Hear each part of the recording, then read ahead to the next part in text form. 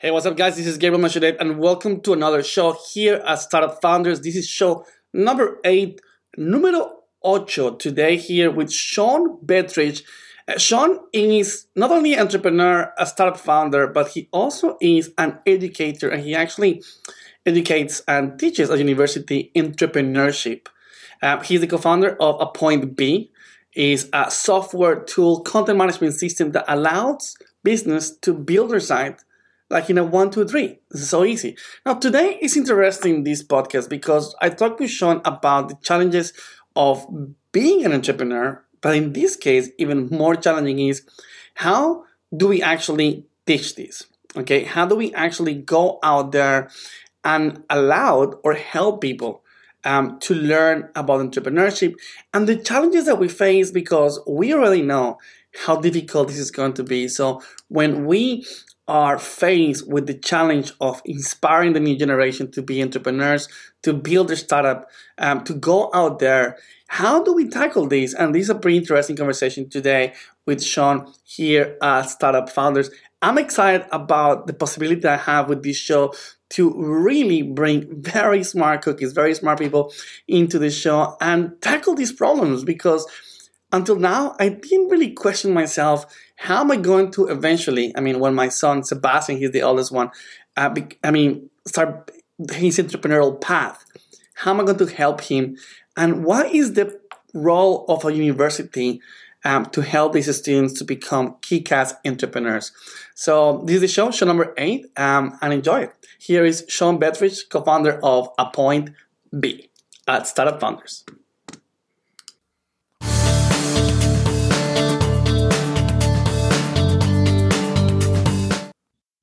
Cool. So, Shaun, thank you so much for being on the show here, Startup Founders. I'm excited to have you here. And I ask everyone that comes on the show to introduce themselves, to the audience. So the question is, who is Shaun Bettridge? Who is Shaun? Shaun's someone that's been playing around on the internet for a very long time and had a long interest in technology and kind of business. And I've been trying to do my own thing for a long time now. So I've tried many things. And in between that, I've done a bunch of outside of the kind of entrepreneur space and more in the, I've worked as a litigation lawyer. I've worked in digital forensics. So I'm a bit of a mutt. I'm a mix of everything, I think. Does the mix help? when you're launching, startups, or actually makes it more complicated for you?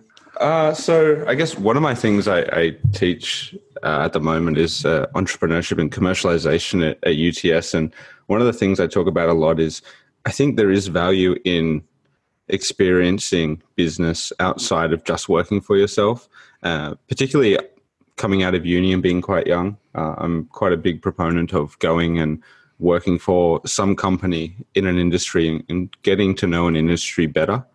And then working in it for a while, understanding what real business problems look like. And I think the mix has helped. Working as a lawyer, you understand about legal frameworks, how the law works. Working as like a full stack engineer, you kind of understand how products go together, how kind of the internet operates, and kind of covers a big gambit of things. So I found that it's generally helped me be a really good generalist. Okay, and I think generalist actually helps a little bit because you also have a technical background, right? And you also have, let me get this clear. You have a technical background, but you also, are you a lawyer also? Yeah, so I started I'll take it back to like uni, right? I started studying computer science. I did a 3-year computer science degree. And towards the end of that, I was watching a lot of Boston Legal on TV. And I was like, I don't know if I want to be a programmer forever. And at that point, I'd already been working as a web developer for a couple of years. And I was like, there might not just be the longevity in studying and being a programmer forever. Maybe I want to skill up in something else. And at that point, I was like, I'm really not that good at reading, writing reports. I know nothing about the law, but I really like Boston Legal. So I was like, okay, I'll go and try that out. So I did a law subject while I was studying computer science. I did a write at it. I was like, this could be interesting. And then I went and did a law degree after that. Oh my God. It sounds like you were doing like a quick course. Okay, you did a law degree. You sound so casual. Okay. Well, most of my law degree was filled with work. I'd say I was working more than I was actually studying, and I was working as like a full stack developer. I was working as a test analyst. I was kind of running my own thing, trying to build a few products myself. And then once I finished my law degree, I was like, well, I should go give this a go, and I became a litigation lawyer for a few years. Transitioned out of that. I was missing the nerdiness, so I transitioned out of that, and I moved into digital forensics.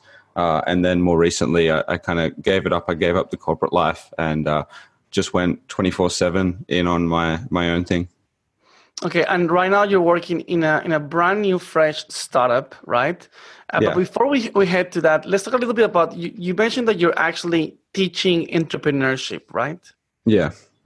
How does that work? How do we actually teach that? So I've actually had they had a uni event where I debated this, and I got the 4 entrepreneurship can be taught. I think I would have been okay with running with either argument. I can kind of see the point both ways, but I see my role at UTS is really to be a bit of a sounding board for the students. A lot of students they all have ideas, right? They don't really know the difference between an idea and an opportunity. They all think, the idea is worth a lot of money, that it's going to make them overnight success. And it's really grounding the students in reality around, okay, well, it actually does take about 2 years, even for a easy entry industry like software, where it's actually not that expensive to build. There's not heaps of R&D. You can get going pretty quick. You're still not going to hit something like product market fit for 2 years. And in that 2 years, there's going to be a lot of ups and downs. It's going to cost you a lot of money. So really it's preparing them and kind of getting them hands-on tools to know what to do. Like, how do you spin up a landing page? How do you run a MailChimp campaign? What is SEO? What is marketing? What is, vertical expansion? What is horizontal expansion? So it's really a preparatory subject. I tell them it's not a prescriptive subject. Really what I'm teaching is kind of suggestive. It's saying, well, these are the areas you can go in and this is what you can test out. So I don't know if you can teach it to a degree where you can become successful, but you can at least give people kind of hands-on tools and a bit of experience to know what to expect and what to try and how to go about it. So you're actually mainly guiding them, and then it's obviously their job, if they want to pursue, to explore those paths that you're actually showing them, right?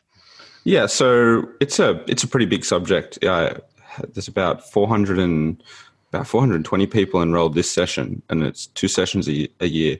So it's a lot of, and they're all engineers. Mostly they're engineering. So some of them just want to do the subject, and that's fine. They have to produce a business plan and a pitch towards the end of it. So I help them towards that. But there's a lot of students that are somewhat invested. They have a bit of skin in the game behind their idea. They want to kind of execute on it at some point.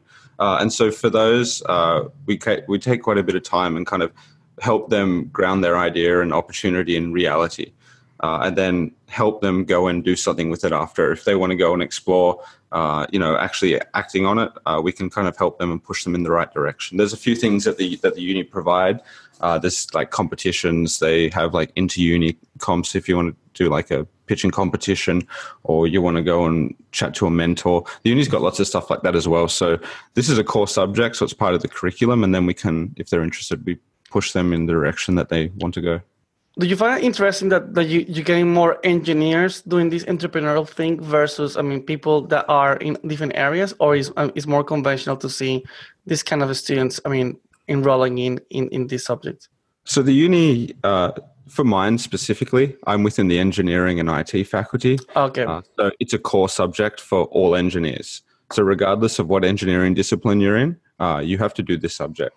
So in teaching that, I get to hear of a lot of interesting ideas, and I kind of get to be across a lot of different topics like 3D printing, RFID technologies, a lot of stuff. So it's quite interesting for me. But in saying that, I do like speaking with the students who are not in the engineering faculty, specifically software. I really like software ideas, but I don't get a lot of those in the engineering faculty. And the uni provides a few other services for non-engineers. So it's kind of like each faculty can teach it if they want, and then the uni has some kind of more broader interdisciplinary kind of stuff going on. Okay, wow. So, okay, I mean, fascinating. I mean, I didn't know that you could actually teach entrepreneurship. I mean, and I actually like it. I mean, I thought initially it was going to be a bit defensive, but I actually think it's useful, especially if they get the tools that can actually help them to pursue ideas a bit further. So right now you are working on your own gig, right? I mean, so you went from corporate life to, you know what, I'm out of that, let's go and start something else. Seems to me that you are hooked with challenges, right? I mean, because I'm still blown away that you went from making websites to study law, and it's so casual for you, and then and then bye corporate life, and then you're building your own startup right now. Yes, Yeah, yeah, correct. let's talk about your new startup. Okay. So, I mean, I'd been building a product before. I kind of got to the point, I had a few users sign up. I spent a long, long time building that with one of my mates from uni, and got to the end and was like, you know what, this is a difficult path ahead. The business model needed a bit of refinement. The area was going to be difficult. We could see the hurdles, and we'd been working on it for so long, and it was an after hours thing. So Can you define how long is so long? Like this project was about a 4-year project where Okay, wow. we kind of built out the full stack. We built out all the technology, and it was a bit of interest stuff for us. So we're trying to explore, okay, well, where's web development going now? But by the end, we kind of realized that we were just building for building's sake, and that we didn't really have a solid path to market. So we took a break from that. And during that break, I met my current co-founder, and he had a bit of a varied background. So he had been a product manager at Amazon, at Zynga. He had worked on Farmville. And then he kind of moved over to Australia. He had done a bit of work for Freelancer and Airtasker in a product management role. And, got chatting with him. I was like, kind of looking for my next project to go in on. We got talking. We threw around a few ideas. At that point, it was time for me. I was like, okay, well, I want to do this full time. So I'm going to step back from all the corporate stuff. I'm not going to do it as an after hours thing. And that was when I went kind of all in. I went, okay, I really think I need to give this kind of running my own business the full attention it needs. And at that point, I thought I had an interesting idea. And back then, the idea was, it was called Course Couch. And it was effectively a double-sided marketplace for short courses. So we started building that. We had a double size market for courses. So like a Udemy, but I can actually go and list my own course, and I deal directly with my own. I mean, yes, yeah, like I can go. We were doing online. We were doing like offline Udemy. Oh wow! Okay. So it was meant to be a hyper-local marketplace, at least to start. The idea was, so we had, Meow Meow, the local biohacker in Sydney. Yeah. Mm-hmm. Yeah, so he was running a few courses on that. He was like doing a what is blockchain course and kind of explaining concepts. And we sold out a few courses for him doing that. That was pretty fun. We had someone do some like music production lessons and DJ lessons. So how do you actually do mixing? There were a few photographers. So it was an interesting mix. But ultimately, we got to a point where we're like, okay, well, the financial plan looks fine. It looks fun. But double-sided marketplaces are really expensive. Can you explain what double-sided market is for people that have no idea? Okay, so a double-sided marketplace is where your product effectively has two sides and you're facilitating an interaction. So Airbnb is a double-sided marketplace. So there's people looking for homes, and then there's people selling the homes. And you have to cater your product to both of those markets. You have to figure out how to get both buyers and sellers in at the beginning. And it's commonly referred to as like the chicken and egg problem. Who do you start with? And that can be quite difficult. So we had a bit of strategy around that, and we kind of executed on that a bit. And eventually what you find is with a double-sided marketplace, it's very capital intensive unless you can get the selling side of your market to pay for their own marketing. There's a lot of money burn, and that's why you'll see large double-sided marketplaces burn through capital really quickly. So it was at that point where we kind of sat down, and we had built quite a bit of technology, and we wondered, okay, well, we've built all this IP. What can we do with it that is maybe a bit of a change from the direction that we're currently going in? And then we kind of saw, something I've been following for so long is, how the internet technologies are changing what kind of markets buying into websites and how people are buying websites has changed quite a bit over the time. And then we kind of saw that, there's a lot of WordPress has been killing it for ages. They still have about 33% market share of all active websites, but they're starting to 33%. Yeah, of active websites. I think there's around 200 million, I think it is, active websites online. About a third of them are still built on WordPress. And what you find is that's starting to trend downwards. And what started to trend upwards was things like Wix and Squarespace. And there was a really big push from these guys to kind of take over that market. Still, they're very small. They're like something like 5% combined, the whole website builders. But if you go and look at the direction that they're really headed, is they're going for a big market shift, which is they're not selling to agencies and web developers anymore. And that's what they've traditionally has been their market. Traditionally, building a website has been to the point where you would just go and hire someone. If you're an SME and you're a business owner, you'll hire someone to put it together, and they'll potentially use one of these platforms. And it seems to be a big market for them. And the market they're trying to push into now is actually selling some kind of service to small businesses to kind of manage their online presence and make it a lot easier for them to kind of get online. It's a lot cheaper. You're not paying upfront fees for websites anymore. It's more like a SaaS subscription. So you're spending like a small amount per month to have access to this software that's kind of helping you do that. And that was the kind of point where we're like, okay, well, let's kind of shift our focus a bit. I think we can change the current product. We got a pretty technical team. So we're like, well, let's just change the product to, rather than be a double-sided marketplace, to be a platform that just spins up websites. And then, maybe down the track, we can have it spin up double-sided marketplaces for people. And that's how your new idea came in place, right? Yeah, that's kind of where this change in direction came from. So we try to ground it a bit more in where the market was headed, in something that we'd be interested in something that's a bit technical. I mean, I saw a post from, I think you posted it earlier today in one of the SEO groups that we're in, around the different categories that is involved in getting a business. I think like you were there. Yes. Okay. That was me. Yeah. So there's a lot going on and there's a lot changing. So I would say that I would foresee the next 5 years, there's going to be drastic changes in how websites interact with the internet, and feel like I can contribute there and actually have a good product that will help people get online and get connected and do it better than a lot of the others. So the elevator pitch right now for a point B, that is the name of we haven't actually mentioned the name of the startup. So the name of the startup is a point B. A point B is what we kind of... A point B. Yeah. Okay. A.b.com. People get a little confused. They're like, is it a.b.com? I'm like, no. A.b.com. Okay. So A point B, tell me, explain for people that are just listening right now, driving the car, what A point B does in plain English. So it's effectively a way of getting your web presence sorted really quickly. So you kind of sign up and you have a website. It's not like a Wix or a Squarespace where you have to build it. You get to choose from a template. There's no plugins. There's no configuration. It's all centrally managed. And for now, actually, because we're in such early stages, really, the front end looks more like a web agency. So people will approach us to say, hey, I want a website. We use our own technology to build it for them. And usually there's like a couple of hours turnaround time for that. So it's a really quick way to get online and get a professional looking site. It's fast. It has all the SEO bells and whistles.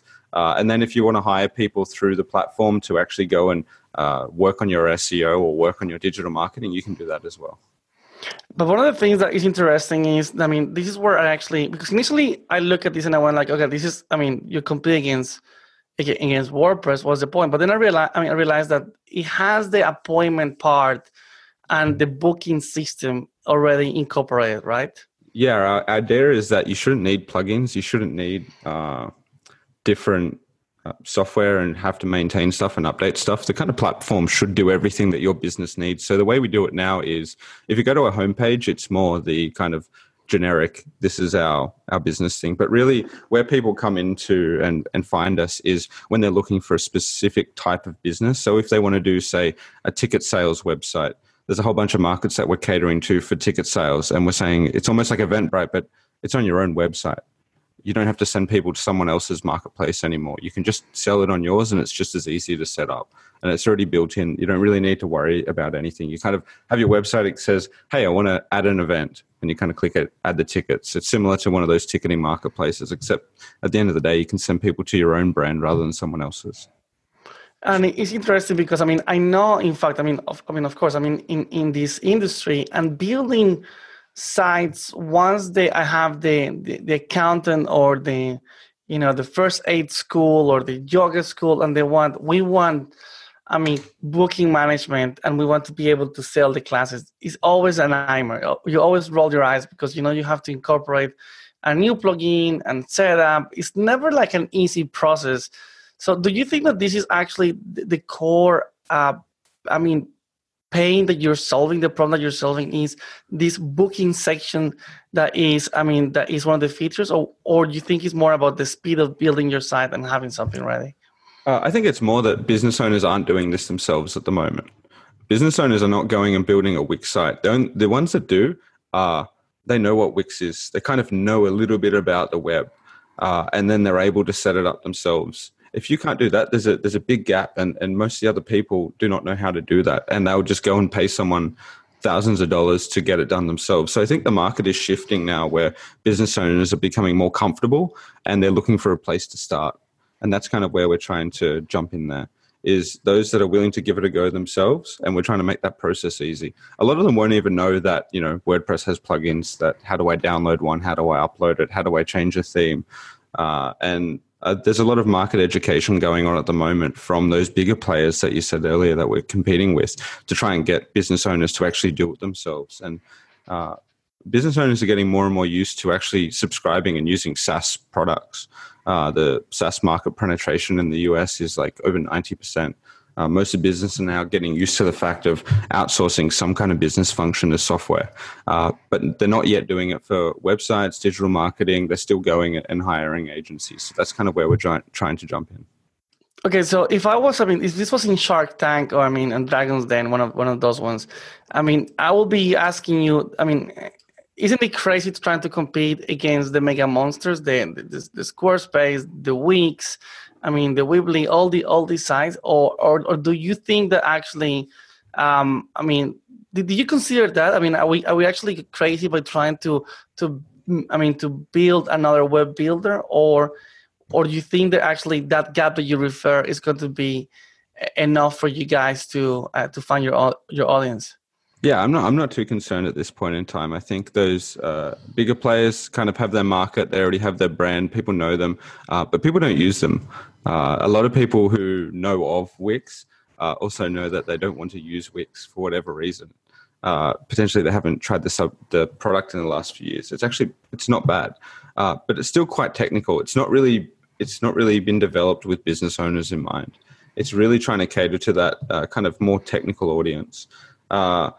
I've often thought about this. There are a few bigger players in it, and does that mean that you miss on an opportunity for breaking into and getting a monopoly, or becoming a really big market leader? But there's currently no market leader. So the difference between, say, Wix and Squarespace, they're actually pretty comparable.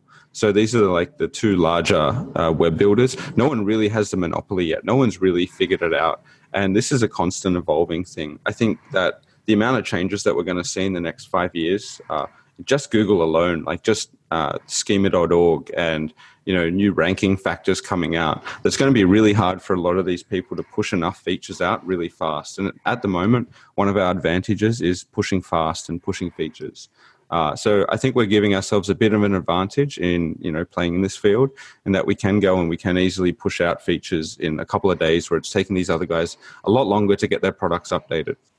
So I'm not too concerned. I think that, for them to start coming in and cutting out WordPress as the market leader shows that it can be done, and it can probably be done again. Okay, so Shaun, today I was talking to Stephen Yui, that he comes from I Fly Flat. He's the point hacker, and he was telling me how he went from corporate life to technically giving everything to their startup. Saying, okay, I'm going to stop everything, my corporate life, my corporate job. And I find fascinating, from a psychological point of view, emotional point of view, what drives people to do this? And in this case, it seems to me that you have done the same. So let's talk about, the challenges for you to say, okay, I'm going to go back into the startup rodeo, and I'm going to be building something. And this doesn't seem to me that is very easy to build. This is nothing like you can, build in a weekend. So let's talk about the challenges of building, something like, a technology-based, startup, and was the fear factor? Were you nervous about saying bye-bye to corporate life, or you were completely convinced that this is, that you have to burn the bridges and not going back to be a lawyer? Yeah, I think, so at that point, I was doing digital forensics at KPMG, so it was Big Four. I was wearing a suit to work every day. I was dealing a lot with banks. Really, I kind of partied my way into to doing this. We, myself, my co-founders, our partners, we all went to Europe. So the day I quit my job, pretty much the next week, we were over traveling around Europe together. We're like, let's at least go and I love your style. One last bang before we go and start this thing while we still have a bit of money. So pretty much towards the end of that, I was just trying to get rid of any debts that I had, just make sure I could skim by with very little.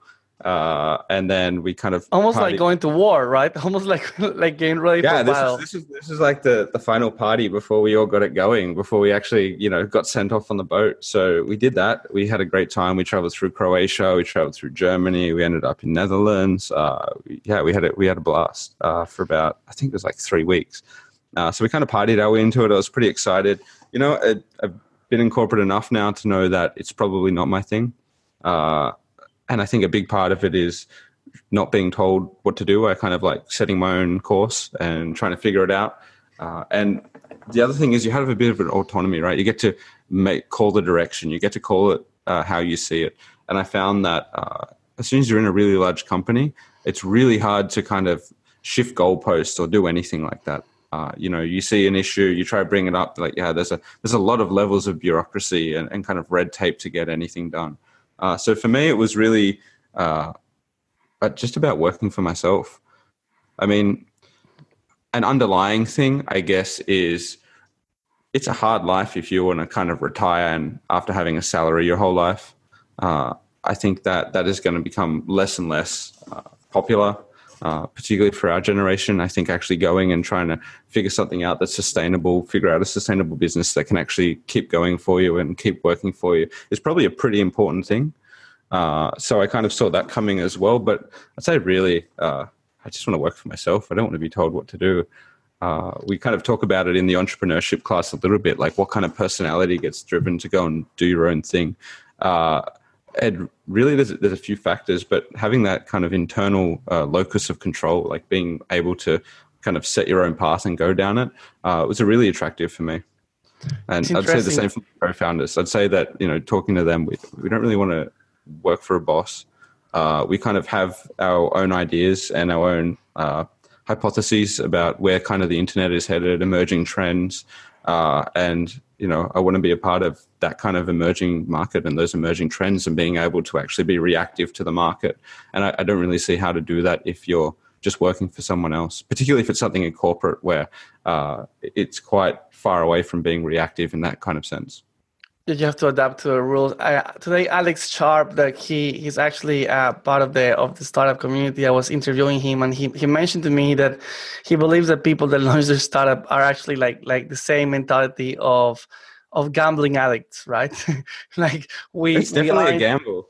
Yeah, completely. The odds are stacked against you, and you know it, yet you keep going for it. I would say it's not it dopamine of launching, and now we have the logo and we are pumped, and the next day we feel like losers, and the next day we're like, nothing's working, it's all caught on fire. Okay, back to the drawing board, release another experiment. What do we do?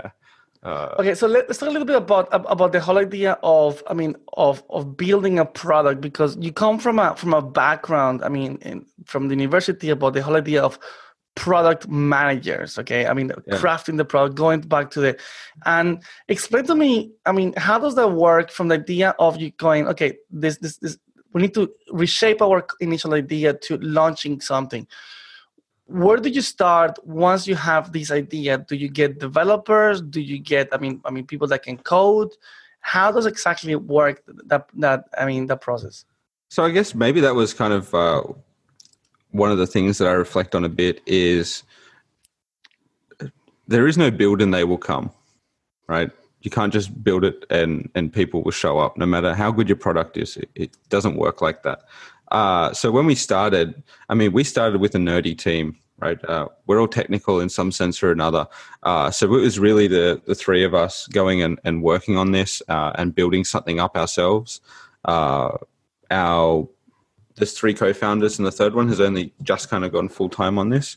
But he's been building with us for a while. We had one outsourced developer who was really good. We just kind of started building. We're kind of like, okay, well, we need something. We can't go live with nothing. So let's just start putting a few things together. Let's build it in a way that is uncoupled, and that if we kind of need to take bits out and swap bits out or use bits elsewhere, we can kind of do that. And we kind of built with that ethos in mind. So by the time we got to the point of, thinking, how do we shift this? It wasn't that difficult because we had built it in a way that allowed us to do that. Everything was a component. Everything was abstracted out to some level that allowed the change to be pretty easy. If you have a good understanding of how, websites and internet infrastructure goes together, I think particularly if you're building an internet product, it doesn't become that difficult to kind of shift it around a bit. So I think one of the advantages that we had was we actually built a very malleable product from the beginning. We built something that, if the business case or we wanted to shift direction or something changed, then we had a product that was going to allow us to do that. So I'd say that was pretty important from the outset, was building a product where, you want something where you can change the market a bit. You can experiment with different markets. You don't want to build yourself a product where you are stuck with that one market. And if it doesn't work, it can't work. So we kind of already had that in the back of our mind at the start. So we're like, okay, well, if we can both build a malleable product and have a malleable audience, then we can kind of keep tweaking the knobs a little bit until we find something that works. And one of the things I like about this is that your initial startup actually failed, right? And it's interesting. I spoke once with Andrew Warren from Mixergy, and he was telling me the best interviews he had in Mixergy, he has like 1,000 interviews with startup founders, are the ones of failure. How do you think failing on the initial idea, or pulling off the initial idea, has helped, crafting this new project? Yeah, I like to think that, I haven't actually often used the word failed. And I don't even look at it like that. I've worked on so many products over the years. I've probably been building my first products would have been built in PHP over a decade ago. And it's all a learning experience. With each one, you get better and you kind of ground whatever it is that you're working on in a bit more sense of reality. And each kind of project or each kind of shifting that you kind of do, new lessons are learned. You keep working on it. It's all building on the last thing. I find that, it's not a good idea to be going out there and saying, I can completely shift the market. I'm going to do everything from the ground up. I find that like building on the shoulders of giants and kind of, and on the back of your past projects is the only way to kind of keep going forward. It's like one in 10 will succeed. 9 out of 10 will fail. And I reckon that you could probably do those 10 yourself and just keep having a stab at it until one of them actually works. And that's kind of more what I see this as. It's a bit more research went into it, a bit more seriousness went into financial modeling. Really for us, that's as soon as you put your business down on a spreadsheet and you can see what it's going to look like for the next 12 months, that's a pretty important part. And when you get to that step, that's kind of the part where you realize, okay, well, this is what I'm strapping myself in for the next year.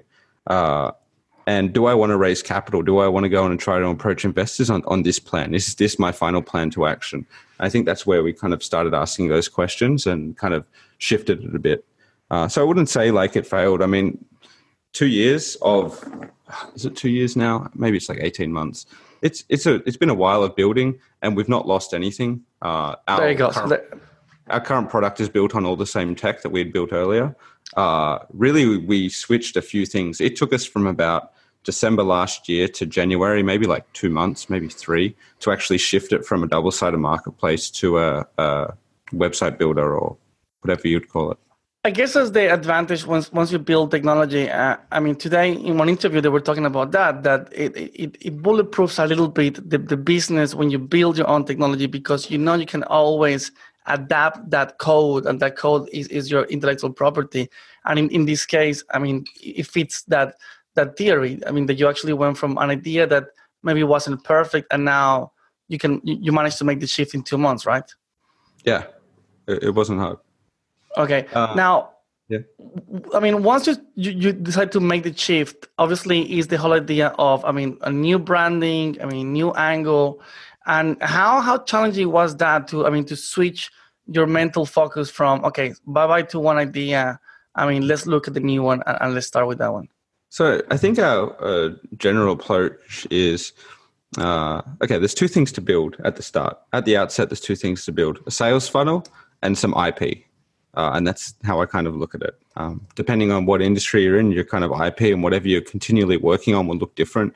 I mean, it could be a stack of documents, it could be a code base. But I think you need to be building some kind of IP. At the end of the day, you're going to probably try and raise capital or do something like that. You should be building some kind of value. And the other thing that you need to be building is your sales funnel. And what that generally looks like for us is we're either working on copy or we're working on product. And we generally are shifting focus from one to the other as we're working on this.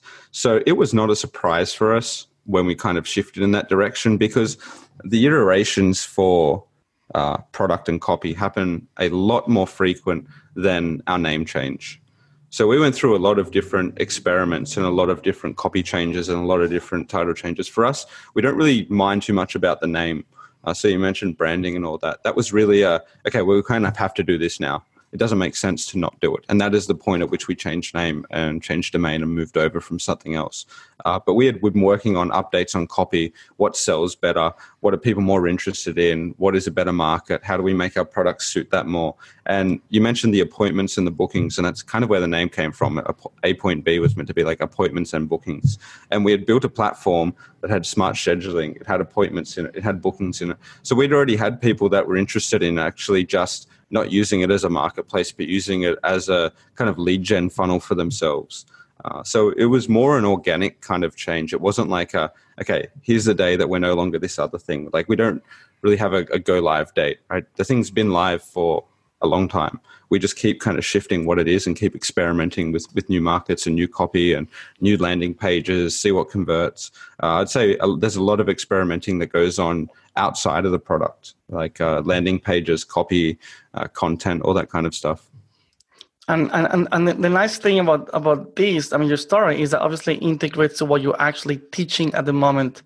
I mean, in uni, how has it been? I mean, do you think that incorporates, I mean, in a nice synergy, the fact that you have technically the educational part where you actually teach about entrepreneurial, but at the same time you're living the entrepreneurial lifestyle?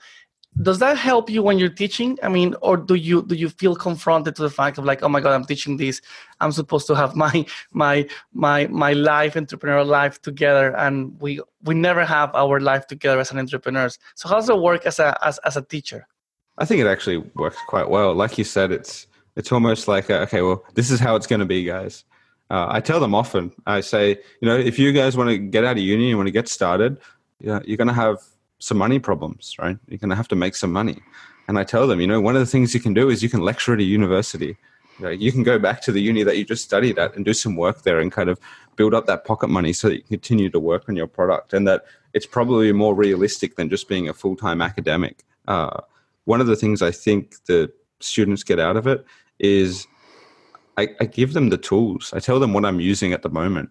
I tell them when I use my landing pages. I show them how to set up Google ads, how to do Facebook ads, how to do LinkedIn ads. What is MailChimp?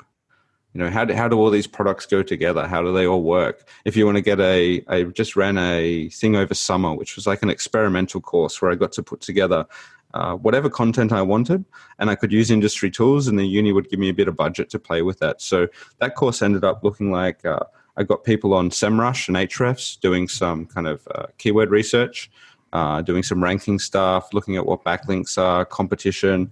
Then I move them through to building a landing page with something like lead pages, and then ultimately running ads for it and getting people to come and click through, and then trying to engage with those customers and showing what kind of that full cycle looks like without actually building the product part.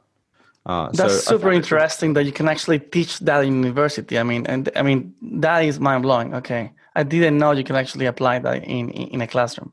Yeah, so this is not in my 400 plus student class. It's a bit harder to get it in that. So for this was an experimental summer class, and my idea was I called it like next time I'm going to call it the business validator. And pretty much I provide a sounding board for the students who think they've got an idea and they want to execute on it. But it's a much more like an intimate environment. It's a lot smaller classroom, around 10 students, and they're in groups on what they're trying to kind of get customers for, and they work on all that together. But it's really good seeing students, hands-on tools, actually using the industry leading tools and things that they should know when they get out of uni. I feel like a lot of those students got quite a bit out of it, and they seem to enjoy it quite a bit as well. It was good to show them how to justify your assumptions with some kind of objective data, rather than just saying, hey, I have an idea, I think it's going to make me a lot of money. And really just to be like, look, I don't have all the answers, but you can go and try and back up what you're saying with these tools. And then they go and try and do it. And that's really where the lessons happen for them.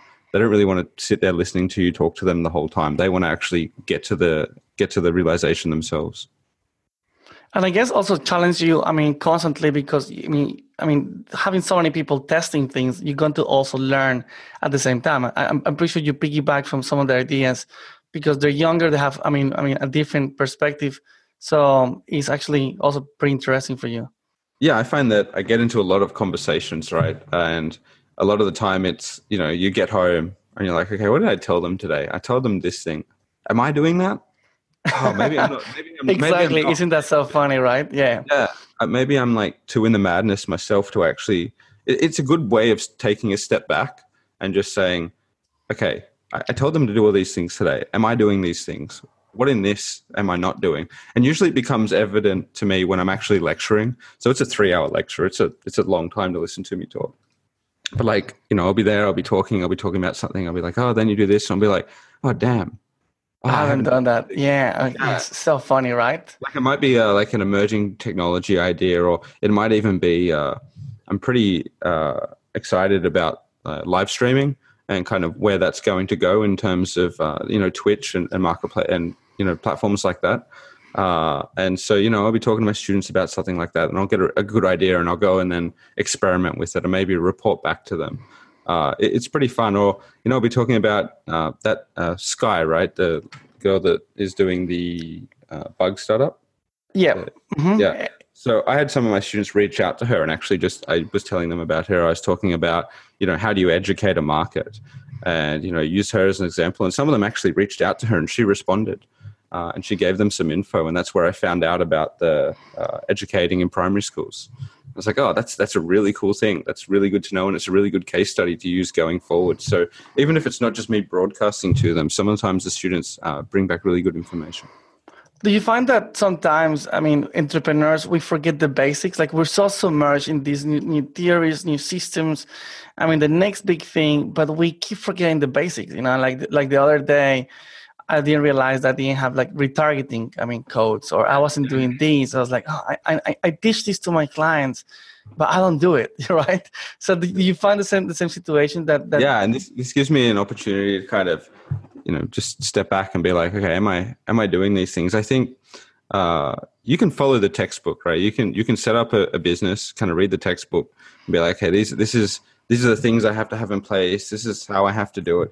But you're never going to remember the whole textbook. And one of the lessons that should be in the textbook is that not everything is in the textbook, right? The stuff that is in any kind of literature is already old, right?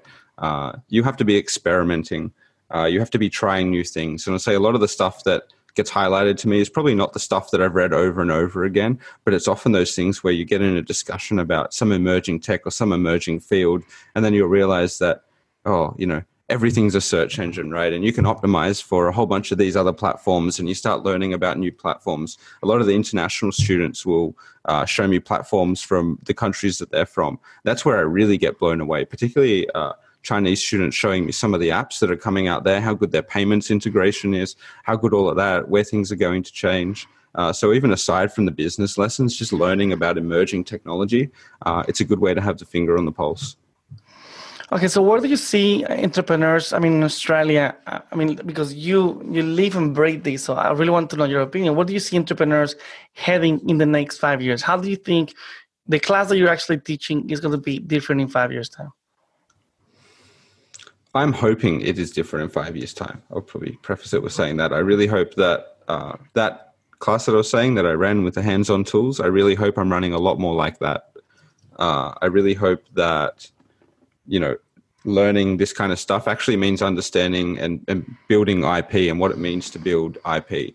I think that in 5 years' time, people won't be pitching a marketplace startup without any product, or people will kind of be less disillusioned about what it actually takes to get going. I think at the moment there's a bit of a barrier that stops people, which is it's pretty hard to get online. It's pretty hard to set up a marketplace, but it's getting easier and easier to get online without building any IP. And I think focusing on sales funnel is an often overlooked thing. And I think that over the next 5 years, people kind of realize that, okay, well, it's just as important to set up a sales funnel as it is to build IP. In fact, you could probably build a sales funnel and raise capital faster than you can do it just with product.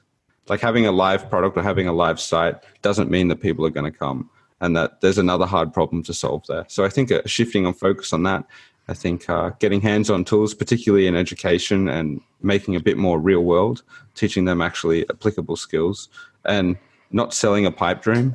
Actually, I think people will realize, in a few years' time that it actually does take a long time to get started. And as much encouragement that there is, that's not going to get you there alone. And it's still going to take time, and it's still going to take money. So I don't know. We'll see how it happens. I think companies are going to get smaller. I think it's a good time to be getting into business. I think Naval's the one that says it. He says that, there's these big technology companies now that could probably do the same amount with 20% of their staff. They just don't know which 20% to take. And I think that the next kind of tranche of companies will be a lot smaller. They'll be a lot more optimized. They'll use a lot more toolings. They'll be able to outsource a lot more to software products. And I think it's just going to lead to an interesting industry over the next few years. That's actually pretty interesting, because that point that you make, I have had, tons of conversation and discussions and beers where you question, should you invest in better technology or more staff? And I used to have this agency in the past in India building apps, and we had like 16 people. And I was always wondering, should I hire more people, or should I build better technology to systemize, processes easier? And I always was tempted to go to the technology part. I always thought that the humans could make more mistakes and we could always become more efficient with technology. I'm still not sure about that. What was your feeling about this? You honestly think that companies will get leaner and with less staff and will be a bit more efficient? For sure. I think that, and one of the things I tell my students, so if I'm wrong, I apologize to all my students for that, but I don't think it makes it a lot harder to scale. So one of the things I try to really focus on when I'm teaching is, what is a scalable business? What does that mean? And I think if your scaling is related to how many staff that you have, that you're going to hit problems at some point. The more people you get, the more inefficiencies you're stacking on top of each other. And the way that I find it really easy to hire overseas. I find it really easy to go to, I had a developer in India for about a year, one of the best developers I've ever worked with, technically really sound. I didn't have to explain, I didn't write big tickets. I was doing like a couple of lines, flicking it off, having very little interaction and getting a real high quality of work. And I'd say if that really picks up and you start to see more and more of that, it's going to be really easy to have a small, fully remote team that utilize a lot of tools that automate a lot of the stuff that you can't otherwise do, just with people. You start to stack these inefficiencies, people getting confused, people doing things the wrong way, wasting time, that these kind of tools take that away. And I think you can have a much better, well-oiled machine if you're kind of pushing as much as you can out to tools and trying to scale up through that. Yeah, I agree completely. And I love the fact that you are, building your own startup, you have the experience and at the same time you're teaching. I think is the perfect mix, and how humble you are from going to from coding websites to become a lawyer. I've never heard that one before. So well done, mate. Do you think you'll go back to law at some stage? Do you think those days are completely gone? When I think back about what jobs did I enjoy the most, I got pretty lucky with my legal job in that pretty early on I got to actually go to court and argue in the Supreme Court. And not a lot of it's not an opportunity that comes up a lot. I somehow lucked out. I wasn't a good student in law. Like, I didn't have the best marks. I just really got myself into a niche position. I really leveraged my prior experience in technology to kind of talk my way into a good job. And I ended up being able within my first year to go up and argue in the Supreme Court. And, there's judges sitting up there. Like, public speaking got so much easier after I did the legal stuff. When you have someone sitting up there wearing a wig, they have a staff, they have this whole bench thing, everyone's looking at you, you're standing across people who are there to argue against you, all your co-workers are standing around you watching you, everything you say is being recorded onto a transcript that people will read. Like, after that kind of experience, I felt like I got the most out of law. So if I was to go back, it would probably have to be in something really interesting. But my mission here is to not go back to working for someone else. Whether I do something in law, and I find that it's given me a good background and a really good understanding of legal frameworks, the regulatory environment. There's a lot of stuff around small business stuff in Australia and medium enterprise stuff that's really interesting and really helps me. But I don't think I need to go back to doing the law stuff. It would have to be a good offer. And the whole Supreme Court is pretty badass. I'm pretty sure you'll have no issues in a Dragon's Den or a Shark Tank at any stage if you can manage to deal with the Supreme Court in Australia. So I think it's about preparation, right? You have to kind of know what you're selling, and I guess that's one thing now that I probably wouldn't go and enroll myself in a Shark Tank at the moment with this thing that I'm currently working on. It's only been a few months, and I'm still trying to figure out what is the best way to engage people on this idea. But yeah, I'd say my nerves are, every week I'm speaking in front of 400 students. I do a lot of public speaking outside of, entrepreneurship. I do a lot of talks for local businesses, accounting firms. There's a few groups that I've done public speaking for over the years, and I'm continually going back. So I think I'd be okay. And I'm a bit argumentative. I'm a bit, disagreeable. So I don't mind. I don't mind being asked hard questions. I kind of enjoy it because I do it so much myself. I think someone has to wear that kind of pushback hat. And that role, right? This is my role now. Okay. Yeah, and so I don't mind when people ask that. In fact, I'd probably say it out of the whole of Shark Tank. I think Steve Baxter is my favorite because he's always grilling people on like IP and saying, well, have you built something? Like you've got a WordPress install, but have you built anything? Like, what am I buying with this cash? And I really like questions like that. So, I'd put a bit of prep into it, but it'd be exciting. It could be good fun. That's awesome. Shaun, if people want to find more information about what you're working right now, people are actually looking for a quick presence online with all the cool features that you're actually offering, where they can find more information about you and your new startup. Sure. So the website is www.a.b.com. Most of the stuff is there. We have a blog, which is a.b.blog. And most stuff, there'll be people out there, they'll probably see me posting in Sydney startups and a bunch of other things, but mostly I can be reached there. I have a Twitter. I'm mostly a retweeter on Twitter, but most of the stuff I'm retweeting is pretty interesting. So I retweet a bunch of scalable business ideas, following a bunch of VCs and entrepreneurs in the area. So I just try and get my students onto that and get them to start digesting information. So that might be an interesting one. Fantastic. Well, Shaun, thank you so much for the podcast. It was awesome to talk to you. I love what you're working on. I will be keep an eye on the idea, and hopefully I don't know, maybe this podcast grows to a point that one day, I mean, your students will listen to, I mean, hopefully you can promote the podcast with your students. That would be pretty awesome. Okay. Yeah, I want to get something going on Twitch. So what I'm currently working on is figuring out something similar, not a podcast. I don't know. I want to do something a bit different, and I want to do it as some kind of live stream show. So keep an eye out for that. Maybe I'll be asking for some help at that point. Absolutely. Okay, Shaun, thank you so much, and have an excellent night. No worries, mate. Have a good one. See you. Bye.